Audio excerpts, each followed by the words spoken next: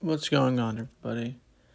Um, so I might do this for a while because it's a lot easier in some ways. Like I did on not the last episode, the one before that, where I basically just combined a bunch of ideas into one. Easier for you to listen, easier for you to follow. In this way. And today, in this segment, we're talking about what versus why, the essential difference. I think this is going to be basically a self-awareness episode so far, based on the ideas that I've had so far. So this is continuing the theme of unifying yourself.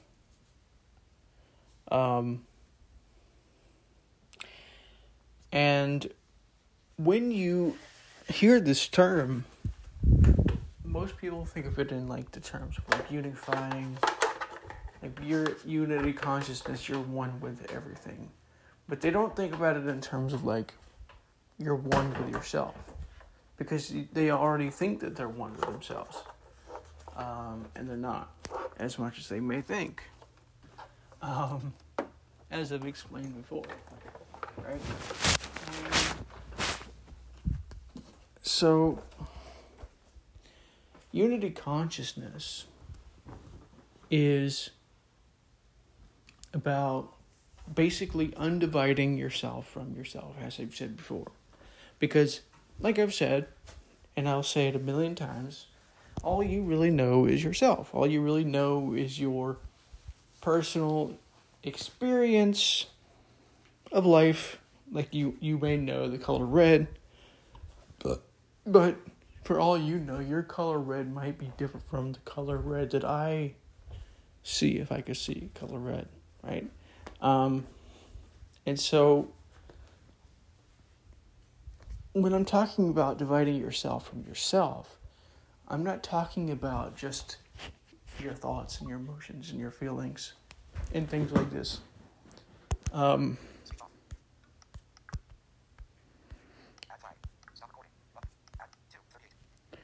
I'm talking much more unified than that. Like what you've read, what you believe, what you've heard has happened miles or hundreds or thousands or more miles away. You think those things are separate from you because you think that there is an external world. And maybe there is and maybe there isn't, but you don't know that for sure. All you know is your experience. Is there a difference between you within yourself and without of your, outside, the things that you think are outside of you, like your bed, your car, because when you're seeing those things, you're experiencing them right now, so they are technically a part of you in this kind of way. It's a very radical point to be made out here, or to be made here, sorry. And so how do you develop self-awareness? How do you become more aware of these things? I will be trying to talk about this, making this episode, to help you to unify yourself. And the first bit of this is asking the question, what? What versus why? The essential difference is the name of this segment. So when you introspect, which people do sometimes do, what they often do is they ask the question, why? Why did I do this? Why did this happen? When really they should be asking the question, they should be asking what? What made me do this? What made them angry about, what made them angry concerning what I did? Things like this. And the reason why what is more powerful than why, I think there's many reasons. I think one of the biggest reasons is that when you ask why, you can kind of create general answers. Because it's not based on, like, facts. Like, what is a dog? You know, a dog is traditionally seen as, like, a certain specific kind of thing, with certain kinds of parameters. Like, if you saw a dog with whiskers, or if you saw a dog with, like, a human face or something, you wouldn't think of it as a dog. You'd be thinking of it as some kind of mutant or something. Or you wouldn't look at a human and go, oh, this is a dog, or something like this, right? And so what creates the possibility, the greater possibility of becoming more specific versus why, which is much more general. Like, you know, you could ask the question, why did I do this? Or why can't I get a boyfriend or a girlfriend or whatever it is? But doing that, you come up with way too general answers. It'll be way too subjective, which can create what's called rumination, which is just kind of like becoming consumed by your thoughts. You think, you overthink, basically. And so what forces you to become more specific about these things? About yourself, about others, about how others might perceive you, things like this. And so what is the literal definition of becoming specific? Becoming the specificist in this kind of way. Because you can't say, what did I do that? Because it doesn't make sense. Because why did I do that is a very general question.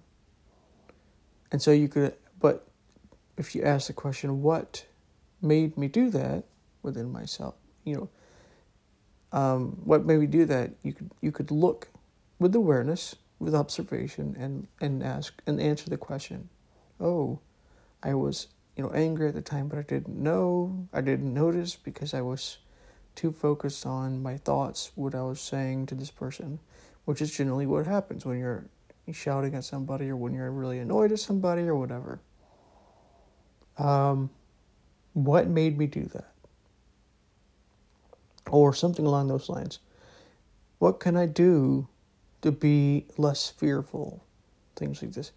Something I'm starting to do as well, just becoming aware and asking these kinds of questions.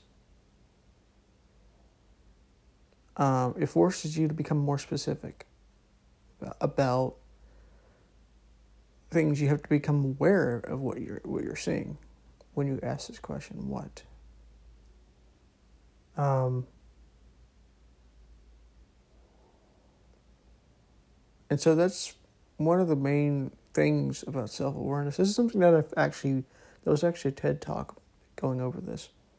And I talked about this on a YouTube video as well. I was going into it in a different way than they did, but what I've become aware of by asking this kind of question of like what is, you become more able to be specific, be not as general when you're asking what. What is reality? What is God? What is purpose? What is life? You can ask that question about all kinds of different things, and you can come up with interesting answers through direct experience. It doesn't mean those answers are right, but it's something that you have become aware of directly. Why do you think there's so many different disagreements that people have?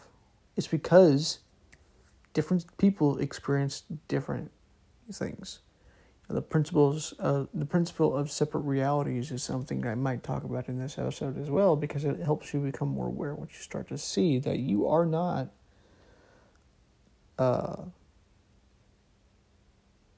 people think that everybody is the same, and in some ways it is semi-true. There are certain things that you can predict about people, but everybody has very different responses to things and things like this. So asking the question, what, is very important.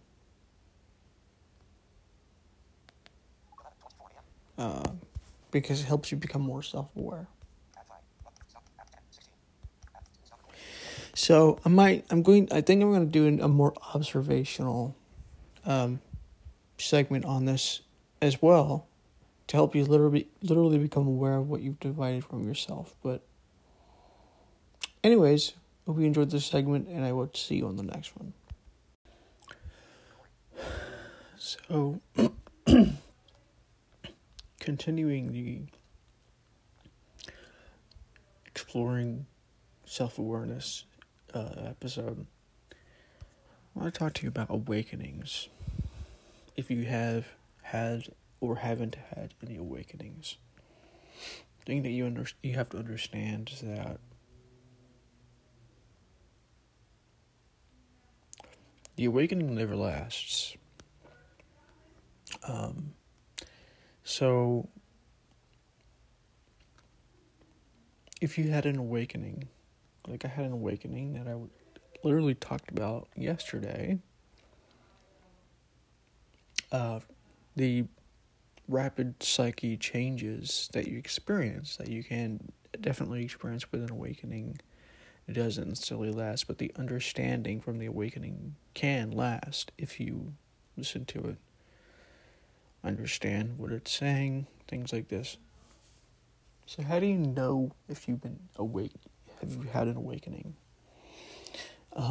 People kind of put these kinds of things on a pedestal, like, oh, he's enlightened or he's awakened. But honestly, awakenings are just like a insight, but stronger. Like an insight can be something that changes your perspective on something. Awakenings kind of similar. A lot of awakenings come with psyche changes. You can become more compassionate. You can become more understanding of how the world works and things like this. And so, when you become awakened, your awakening is,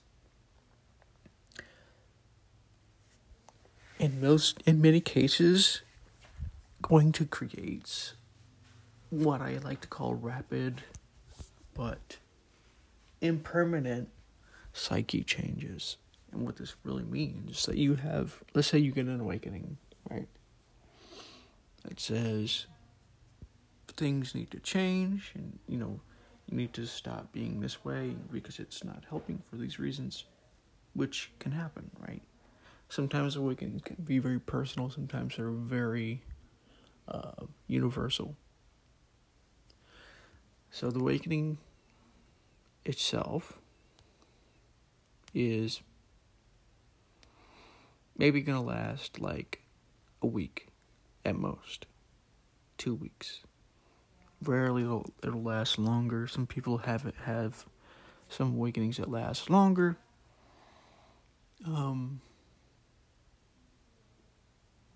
Like a month or two, or sometimes more. Like you can have awakenings that can last years, but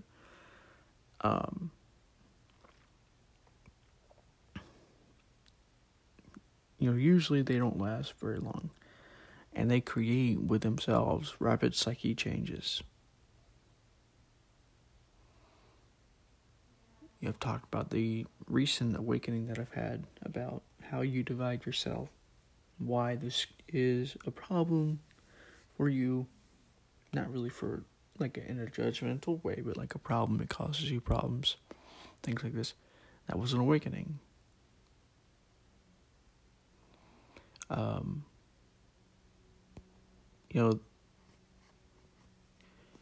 Don't be tricked by this awakening. Sometimes you can be tricked by it, and you can think this is a permanent awakening, and it is, right? But the psyche changes themselves that come with this awakening don't last for various reasons.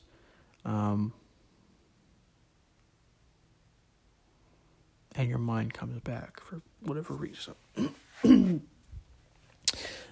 But don't dismiss it either when that happens. When you have those psyche changes happen and end in whatever form they were in, you don't want to give up. You don't want to stop with the awakening process, because I've had several awakenings before, and back in the day, it was about the psyche changes. Like, oh, I'm feeling this way. It's so amazing and things like this. And they never last, and I was like, oh no, whatever it is, right? And so the psyche changes themselves are just a way to further you along this awakening path that God or whatever has given you.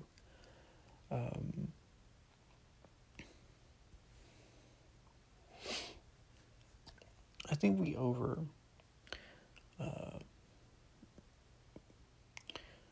we put these things too much on a pedestal in some ways, because we do that, they don't actually come to us as much as they would ordinarily do.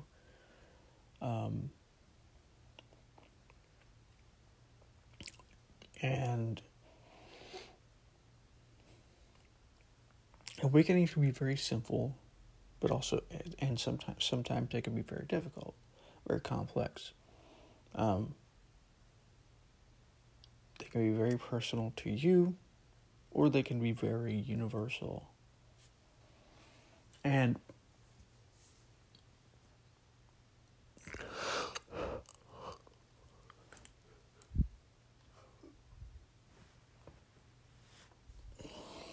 when you have these awakenings,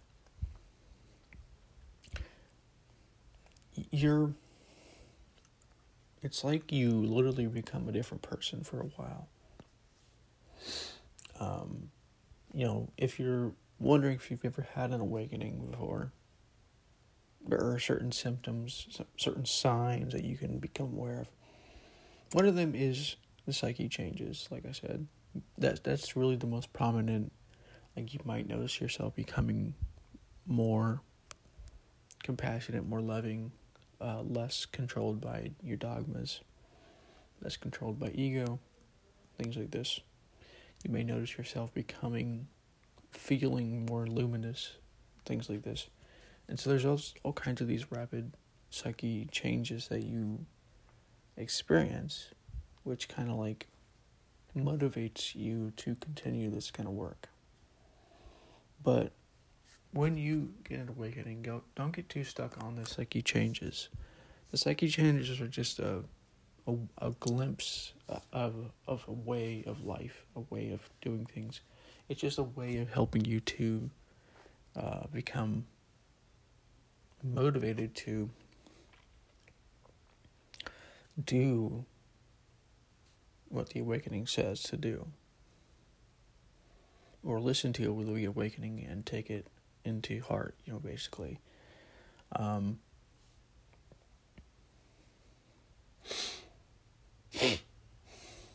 You might notice yourself becoming more joyful because of this awakening, things like this.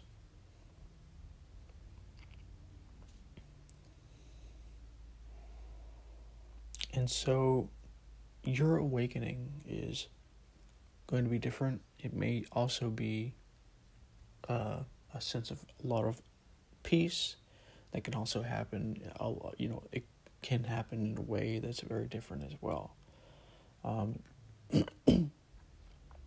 There are some awakenings that I've had where it's not necessarily more compassion or love in this way, but it's a peaceful awakening. Like, the peace is much different than the typical peace, even necessarily that you normally would experience, but it is there. You become less biased. There's a different ego change that happens.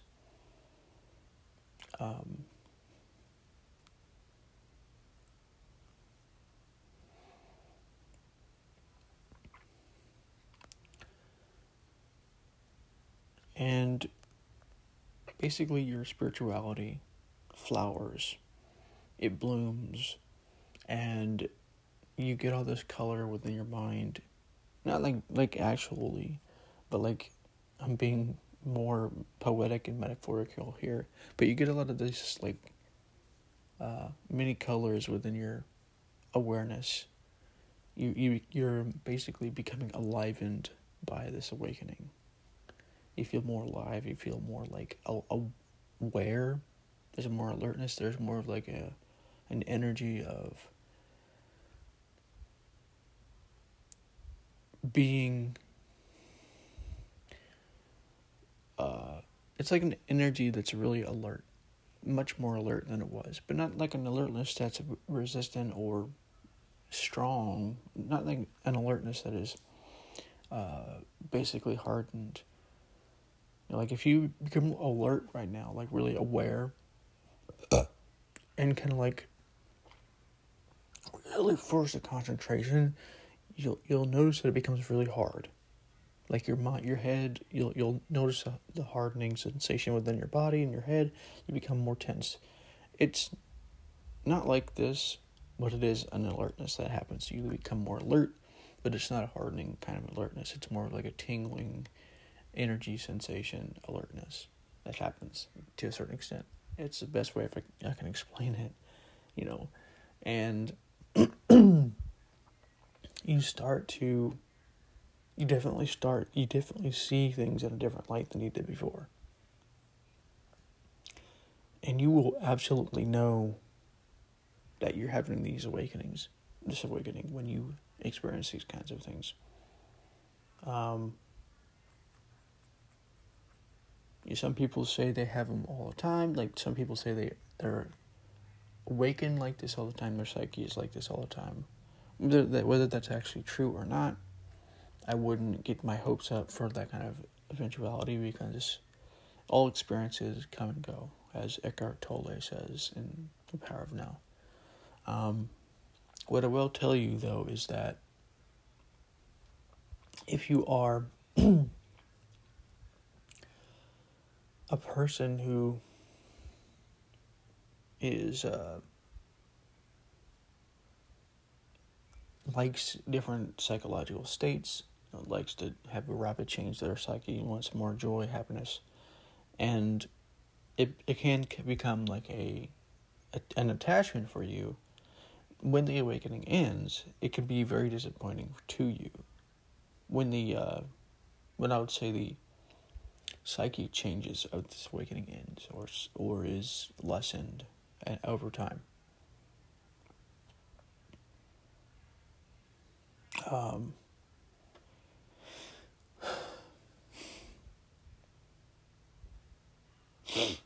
Because awakenings aren't like this thing. Well, it can happen that way. Don't get me wrong, but sometimes, especially in sort of the intermediate beginning stages, awakenings aren't going to show you the problems with your mindset, like when it comes to this kind of thing, like your addictions, your attachments. It will to a certain extent, but it won't necessarily penetrate, especially if it is very deep down, baked into your psyche, like it often can be. And so these awakenings will do it in a very gentle way at first. I've noticed, not always, but typically speaking, it will do it in a more gentle way. And you have to be open to the awakening. Like, you can be very closed to an awakening, and its effects aren't going to last. It's not going to penetrate this hardened shell that you call the ego. That you call you. And because the mind hardens itself, it kind of creates like this shell that can be very hardened from things that it, finds frightening, that it doesn't want to happen to it, things like this. And so if an awakening happens, you can find yourself doing this.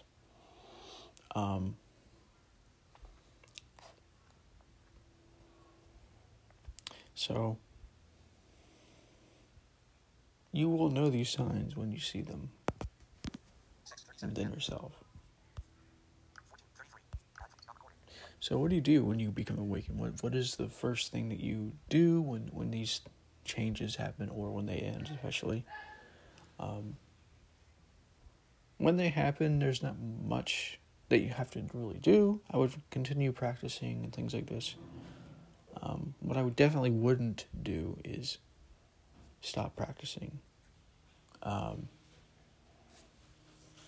Because they can give you this like placebo effect that says like, oh, you're now awakened, so you don't need to practice. The awakening is not going to tell you that, but your mind might get that impression. And so don't do that, because it's not going to help you at all.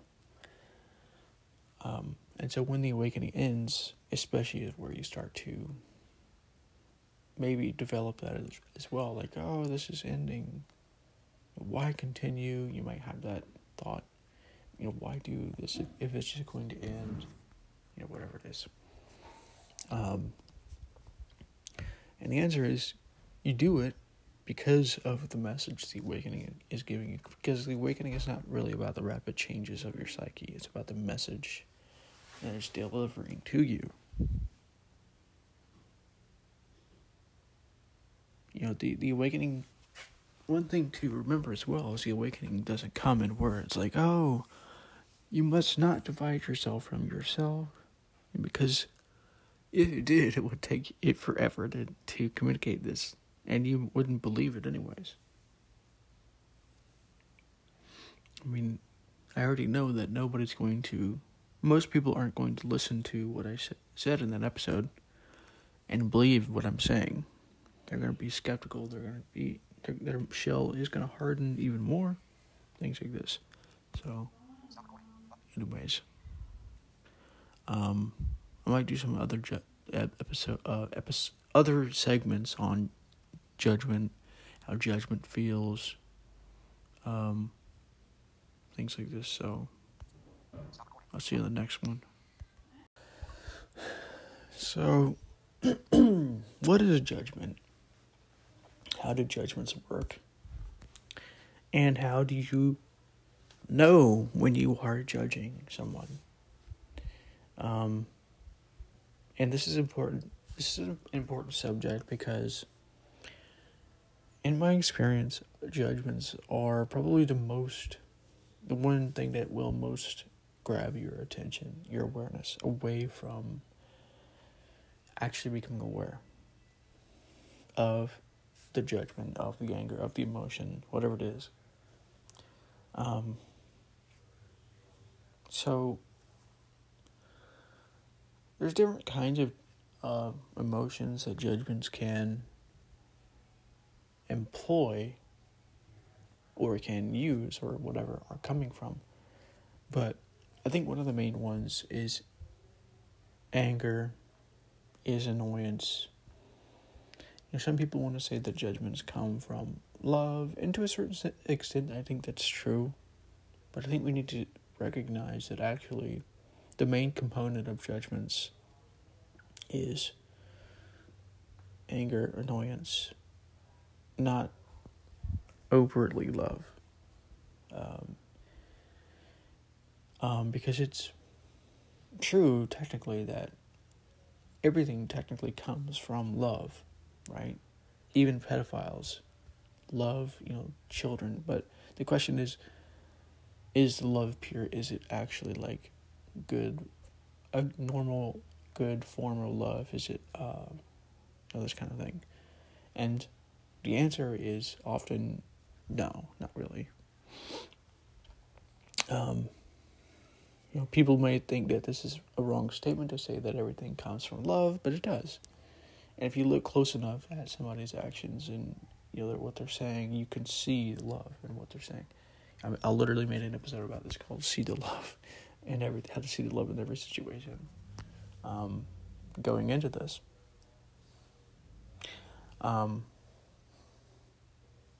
so a judgment is typically anger. Typically, annoyance, especially a criticism, judgment. There are other kinds of judgments, what you could call victim judgments, that come from a purely more of a sad or depressed kind of mindset. Like, oh, I'm the victim. I did wrong. I deserve to be judged. I am the bad person or whatever. Things like this. And so these two kinds of judgments, I think these are the main kinds of judgments that you have.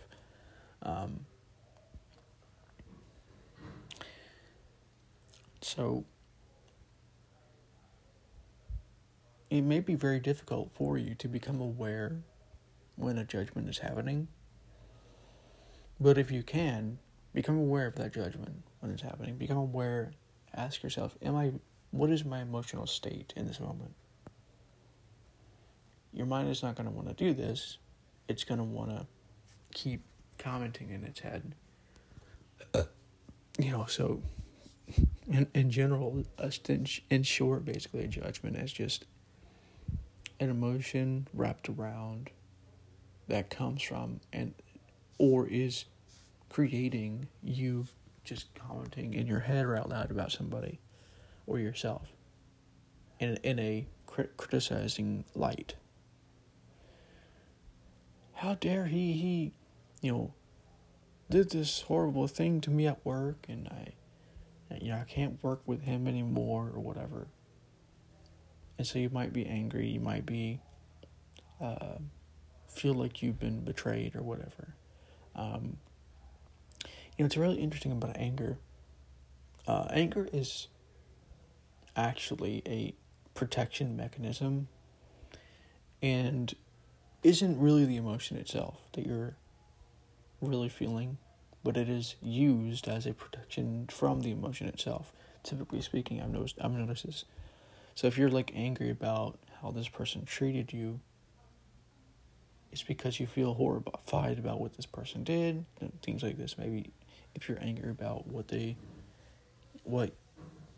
politicians that you don't like did, it's because you are in judgment and criticism of these things. Maybe you're horrified, maybe you're sad or whatever. And so anger is a defense mechanism. And you can become aware of this defense mechanism.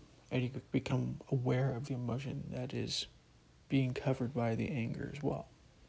It's not always simple, it's not always easy, but it is possible to do. And it may maybe not be protecting emotions as well as it might also be protecting something that you love. Why are you angry because somebody beat your dog up or whatever? It's because you love your dog and things like this. And so it's trying to protect you from bad things happening or from things like this.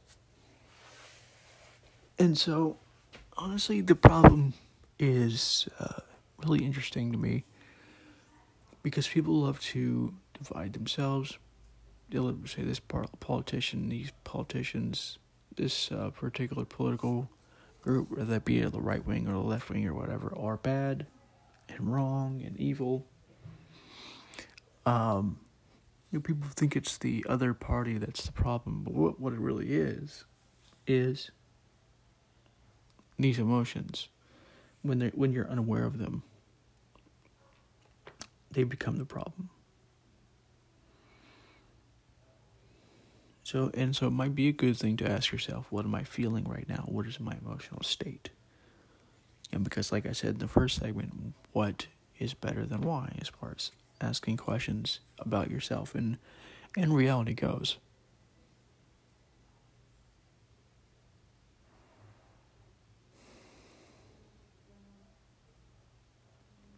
So, anyways,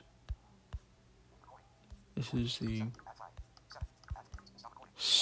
what is this on? What are we on now? The second or third segment. So, yeah. See you on the next one, because I want to do an episode or on a segment on what makes you cringe inside, that's also something that you're dividing from yourself.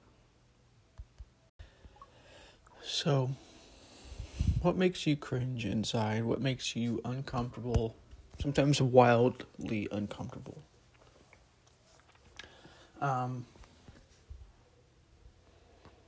Whatever that is if you do have something like that, if you notice anything like this within your awareness, become aware of that sensation.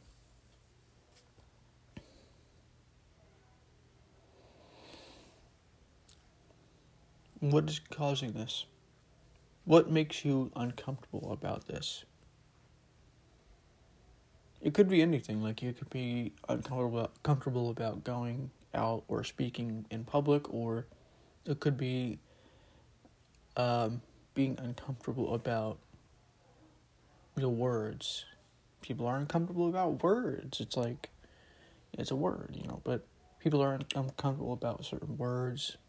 You shouldn't say certain things. We're seeing a lot more of this.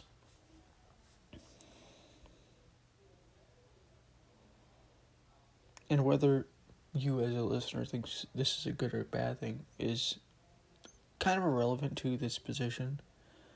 In itself, another kind of judgment, especially if it's filled with emotion. But if you are someone who is wildly uncomfortable about certain words, certain things,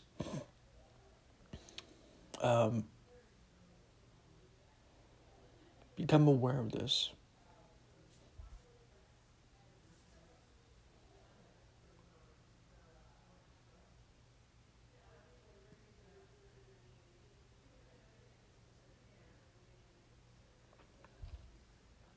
I try not to notice any sounds that are happening. It's a busy household sometimes around here, but anyways, what's causing this, right? What makes you uncomfortable about this thing?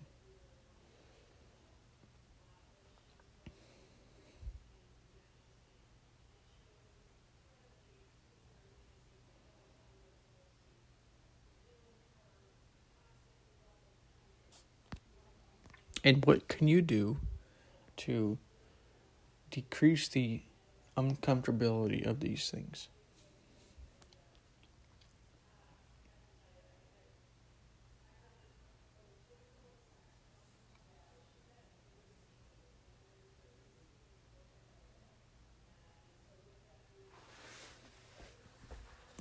These are very important questions that you need to answer within your awareness. Don't necessarily look to what your mind is telling you, because your mind is going to deceive you in a lot of cases, honestly, because it's not interested in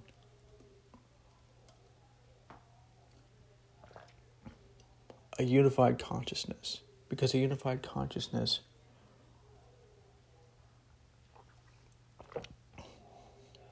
literally goes against its own self-interest. So become aware of it within awareness. The emotional state can give you hints, things like this.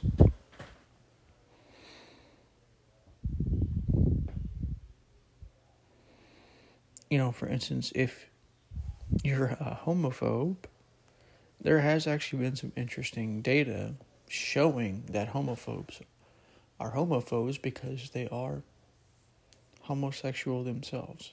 Not every one of them, but some say maybe that's what you're faced with.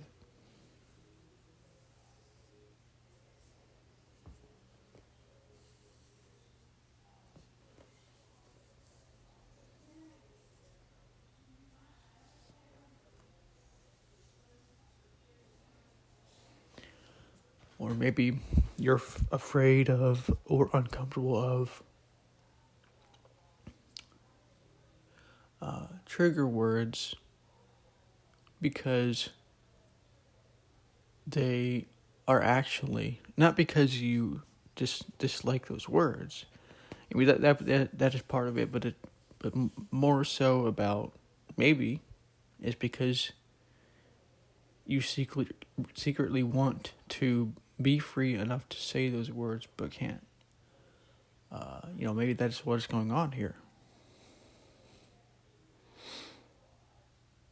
And things like this. And so we have to learn how to become aware of these uncomfortabilities. We don't have to necessarily do anything about this. I mean, we can if we want, but it's not necessarily, in my opinion. It's more important that we become aware of these uncomfortabilities. So,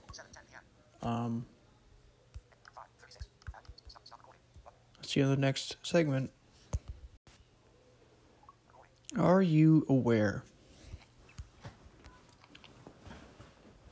So, many people think that they're actually aware. They're self-aware. They're well aware of themselves, but they're actually not. The reason why they think this is because the mind, like if I ask you right now, are you aware? Most people will say yes, because what is happening here? The mind's playing a very sneaky game with you. Because what it's doing when it says yes, is it looks to memory and says, oh, I was aware of this, and then says yes. Or it looks to itself, once I said this, you become a little bit aware, and then you say yes. Something along those lines happen, right? And the truth is that most of us are automatic thinkers, automatically unaware because of this fact. We are automatic. Our awareness gets automatically grabbed by reality, by things around you, or by your thoughts. So, this probably will not work for you if you are in this kind of category. If you are, you should try to learn to meditate. This helps a little bit because it kind of gets you to a little bit of a loosening of these things so that you can start to become more aware as time goes by. And so this is going to be something probably better suited to a more intermediate or maybe even an advanced student. Maybe somebody who isn't completely intermediate but is trying to get there. And maybe they're very close. So, how do you know if you are aware? Is the question. And the answer is that you have to figure this out through experience. But the basic answer that I can give you is becoming versus observing. And this is a very interesting point that we can make more on in other episodes.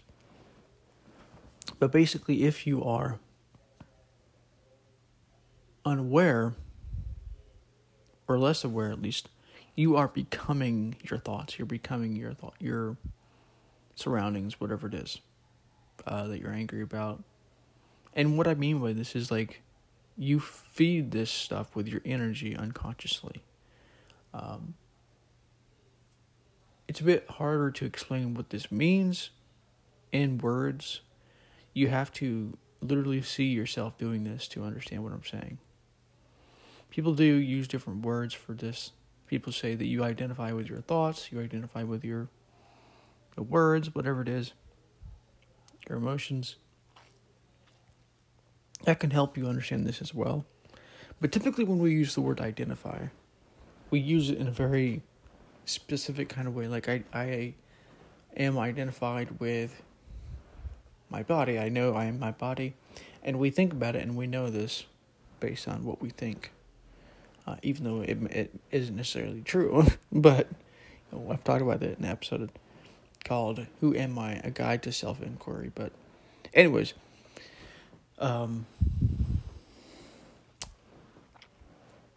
when the reason why I don't use this word identified with in this way, you identify with your thoughts or whatever, is because most people don't really know what that means.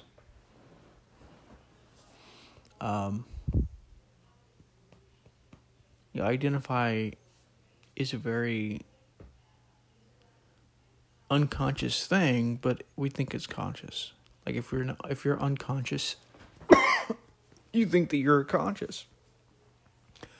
If you're conscious, you still think that you're conscious, and you think that your consciousness is amazingly high, when it's still very low. It's a very sneaky thing that your mind does. Anyways, and so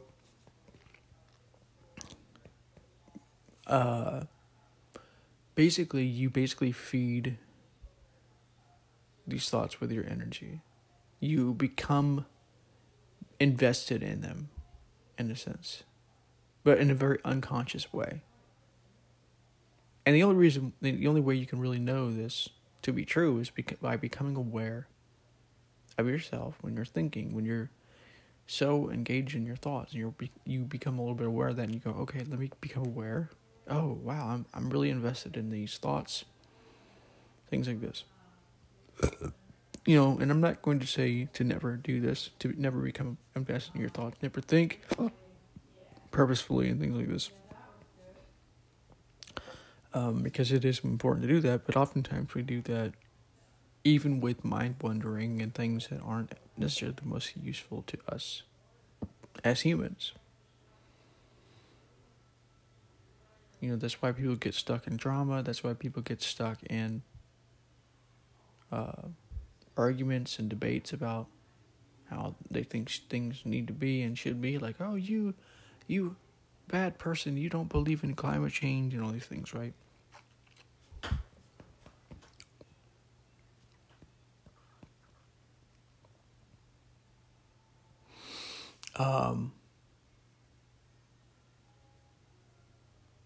And those things you are investing in unconsciously without realizing it.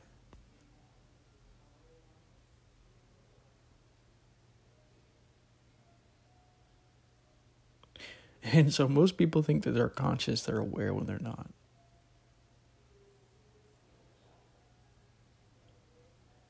It's a sad problem, but it can be fixed.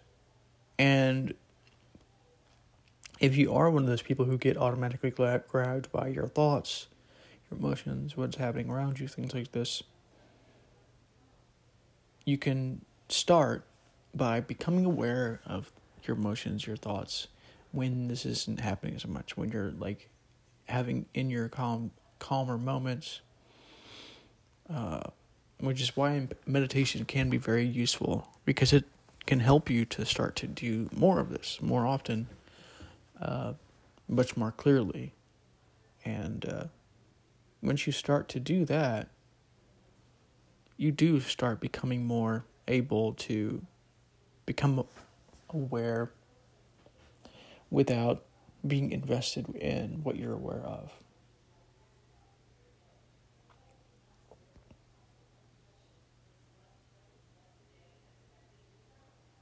So, anyways, hope you enjoy this,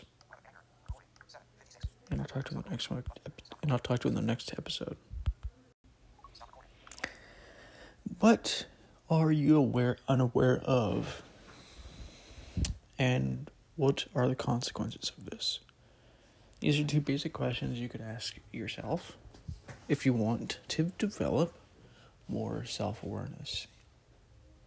So there's two kinds of self-awareness: inner self-awareness and outer. Meaning, you can be self-aware of your thoughts, your feelings, your emotions, what somebody does to you, how that affects you inside, and things like this. But you can also become self-aware of how your behavior, how that may affect others, things like this. And I'm primarily talking about the inner here because it, in my opinion, is kind of the first sort of step. The more that you can sort of understand the inner, the less controlled by the inner you will start to become. If you just start becoming aware and observant of it. and then you can start to notice your behavior. I mean, you can do both at the same time, honestly, and it probably is important to do both at the same time. But I primarily start with the inner in this episode because it is something that, well, number one, I'm more familiar with it. Number two, I think it's important to start with ourselves. Because if you're looking at the outer primarily, or even mostly, you may become more guilty. You may actually be unable to escape the trap that you're in, as you have to do both in a little way. So, what are you unaware of? This is a question you can ask yourself. What am I unaware of right now? And to give you a little hint, in most cases, if you're thinking, if you're talking, you're unaware. If you're commenting in your head about something that you find disagreeable, that somebody did to you, you're unaware.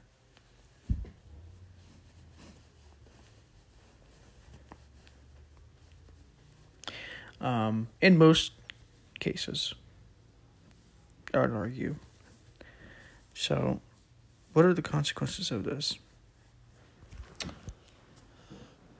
So here's where we get into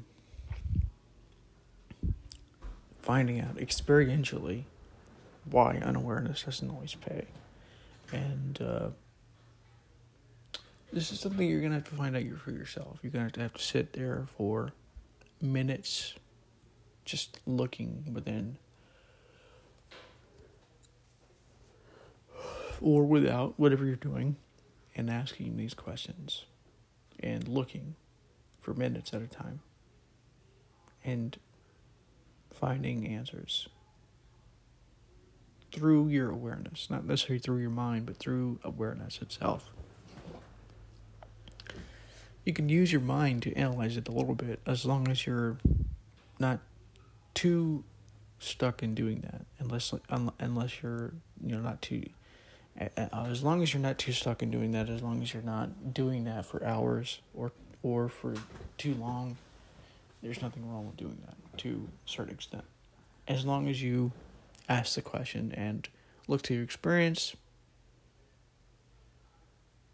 until you find enough hits to give you the answer, and then you state the answer to yourself. That's really all you need to do. There's really no need to analyze too much for the most part.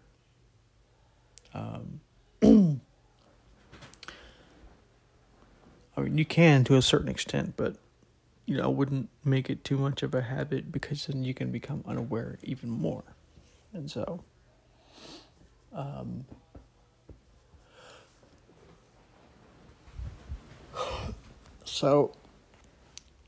these are basically some tips and tricks and some hopefully helpful ways for you to become more self-aware that I have found work for me. And the more that you do these, the more accurate your levels of truth about this stuff gets, because you are becoming so aware that the unawareness is disappeared. Your dishonesties are shown in the light of awareness.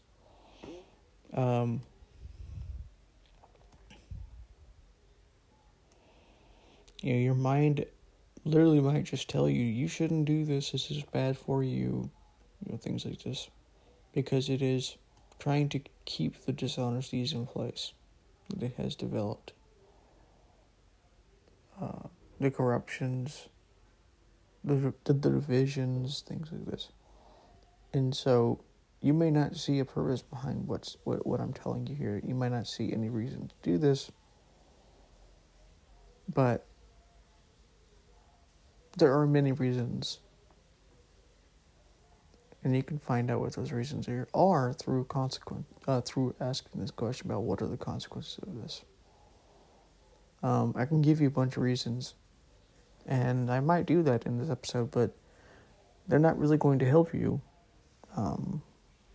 really see this for the most part. It's basically going to go one in one ear, out the other if you're not self-aware enough. So, anyways, I think I'm just going to end this episode. I mean, I could give you a few reasons, but I don't want to keep you... I don't want to give you reasons and you just repeat those reasons to yourself when you're doing this episode, or when you're doing this exercise of asking, what am I unaware of, and what are the consequences of this? Because you're not going to learn it from that point. So, anyways, we hope you enjoyed this episode, and I will talk to you in the next one.